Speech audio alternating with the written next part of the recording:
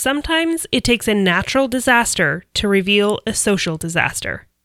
Jim Wallace. You're listening to Writing Roots, brought to you by Aspen House Publishing. Welcome to Writing Roots. I'm Lee Hull. And I'm Lee Esses. And today we are continuing our Act 2 writing prompts. We're about halfway through the month now. And we are talking about different things you can throw into Act 2 to help keep that tension there, help keep that world rich, and keep the plot moving. When in doubt, throw in an act of God. An act of God is generally something that affects both the good guys and the bad guys. It may affect them differently depending on the choices those characters make, but both Han and the Imperial fighters have to fly through that asteroid field. I really like the Stormlight Archive for this. You have a high storm that affects everyone. Everyone has to take shelter. Your bad guys have to deal with it a little bit differently than your good guys, but everyone has to take shelter from a high storm because it will crush you if you don't get out of its way. This is not something to slow your plot down. It should change the flavor of your plot in some way. But if you find that it's slowing your plot down because now your characters can't collide and nothing's happening in the meantime, then maybe this isn't a great prompt for you. But if you're looking at your Act 2 and wishing that the world felt bigger, wishing that there are more obstacles thrown in everybody's way, this act of God that you throw in can help reveal who your characters are. There are many different forms that this act of God can take. It isn't always Zeus throwing a bolt of lightning kind of thing. It can be just the natural environment. Like in The Princess Bride, you have the fire swamp. You either have to go all the way around it, or you go through it and deal with lightning sand and ROUSs. I don't believe they exist. Another good example of this is more social than natural, and that would be in Les Miserables, where the economy tanks and everyone is struggling to survive in some way. Your main character has a criminal brand on his chest. He's going to have a harder time finding a job. The bad guys are having a harder time trying to get the cooperation of criminals in order to catch the main character. Because you have the revolution. Yes, all of this social drama that's taking place around your miserable characters. So let's get into different acts of God that you can implement in your story. Of course, one of the most common is going to be the weather. A storm of some kind, whether that's just a lightning storm that keeps your characters indoors, or a hurricane that wipes out their homes. Snow or flooding will slow your character's progress. If there is any army movement involved in your story, consider throwing in some weather, because that will change how your army moves across the land. An example of weather changing the story is in The Long Winter, which is part of the Little House on the Prairie series by Laura Ingalls Wilder. She ends up kind of falling in love with a guy throughout the book because of his helpfulness in spite of this storm. I also remember in the first Wonder Woman, when they're reaching no man's land, and she's seeing the impacts of the war for the first time.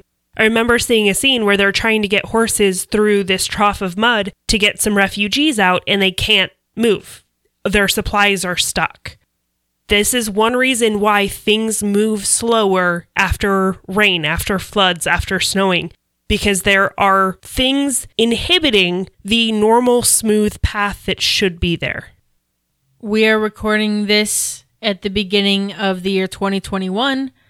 Last year, we had a major plague that ran throughout the lands, and the entire world hunkered down for basically a year.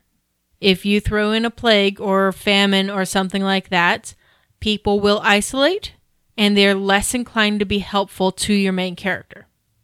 As a heads up, famines are usually caused by weather of some kind.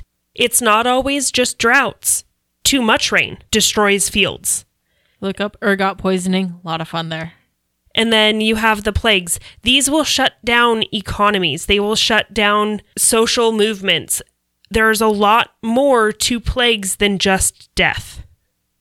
If I have my main character wandering on the roads just trying to get back home, needs a place to stay for the night, and there's a plague throughout the land, it's going to be much harder to find a place, especially if he's not native to that particular area.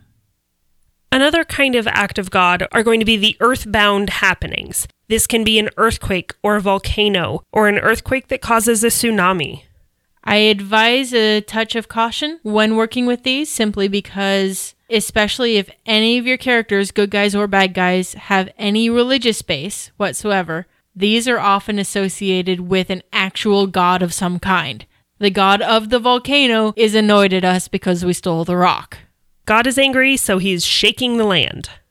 Of course, if you want to make this character that, this is a great tool to use to do that. But if you don't do that with intention, it can come across as a little preachy and high-nosed. With your earthquakes, especially, you can have a little shaker that doesn't do a whole lot but rattle people. Or you can have full-blown violent shakers that will collapse towns, that will create a lot of infrastructure and a lot of problems in that sense. If you have a place that has a lot of tall buildings that goes into an earthquake, this is a great opportunity for disaster response kind of thing. What can your characters do to help with this? If you don't want to spend the time on that, I would not recommend using a big earthquake. Of course, this act of God doesn't have to be an actual god. If your story is taking place in modern times and your good guys and bad guys are arguing over this new battery that's going to save the world or destroy the world, depending on whose hands it lands in, physics becomes your god at that point. Physics can say, nope, the device doesn't work. That will change how all of the characters react to the device. Are they going to try to get it to work? Are they going to make sure that no one can ever make it work again? Depending on which side your good guy is on, effectively. Physics can help and destroy just by being physics. Another thing you can throw in there that we've talked about a little bit with the other ones are your socio-cultural impacts, your revolutions, your economies that are collapsing, a new king that nobody's quite sure what they're going to do, what they're going to decide.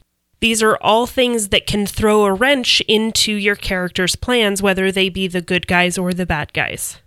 But in general, I would advise you make sure you have a reason for whatever this act of God is. If you're thinking about throwing in a storm that destroys half the fleet, great. Why? It could be you're just trying to change up the playing field. One great use for these is to actually give your bad guy an advantage, because in Act 2, the end of Act 2, your villain should be on top.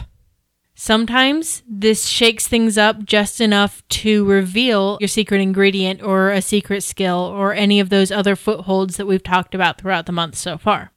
Forcing your characters to go around the fire swamp forces them into a new land, and it turns out, oh yeah, this character's known such and such language all their life. Great, now we can use that later on. And very carefully, you can use this to give one side or the other an opportunity to get away.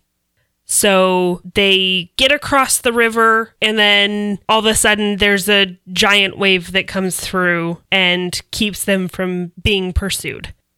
Do not, however, make this a Deus Ex Machina.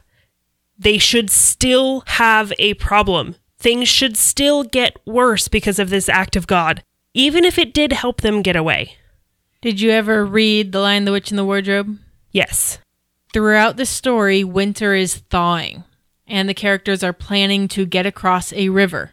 And the river collapses just in time for the good guys to get across, but not the bad guys to follow them. This is all very convenient, and it separates them for a time, which is helpful in the grand scheme of things. But in that moment, reading that line, it's like, really, guys? That was the best you could come up with? Winter is thawing? It's by no use of your main characters to have escaped. It's not like they said, oh, if we time it right, then they can't follow us. It's not Han's skills of flying through the asteroid belt. It's oh, goody. That was really neat happenstance. Aslan is on your side. But in all, have fun with it. I know we say that a lot, but that is the goal for this type of prompt as well. You're making the world bigger, larger than just your main characters, but it should still be intimate to you. Everything that happens to your characters, you should be feeling as well. And you're going to feel it most when you write selfishly. If you have a question or comment for our hosts or a topic you'd like us to cover, send us an email at writingroots@aspenhousepublishing.com or find us on Facebook by searching for Aspen House Publishing.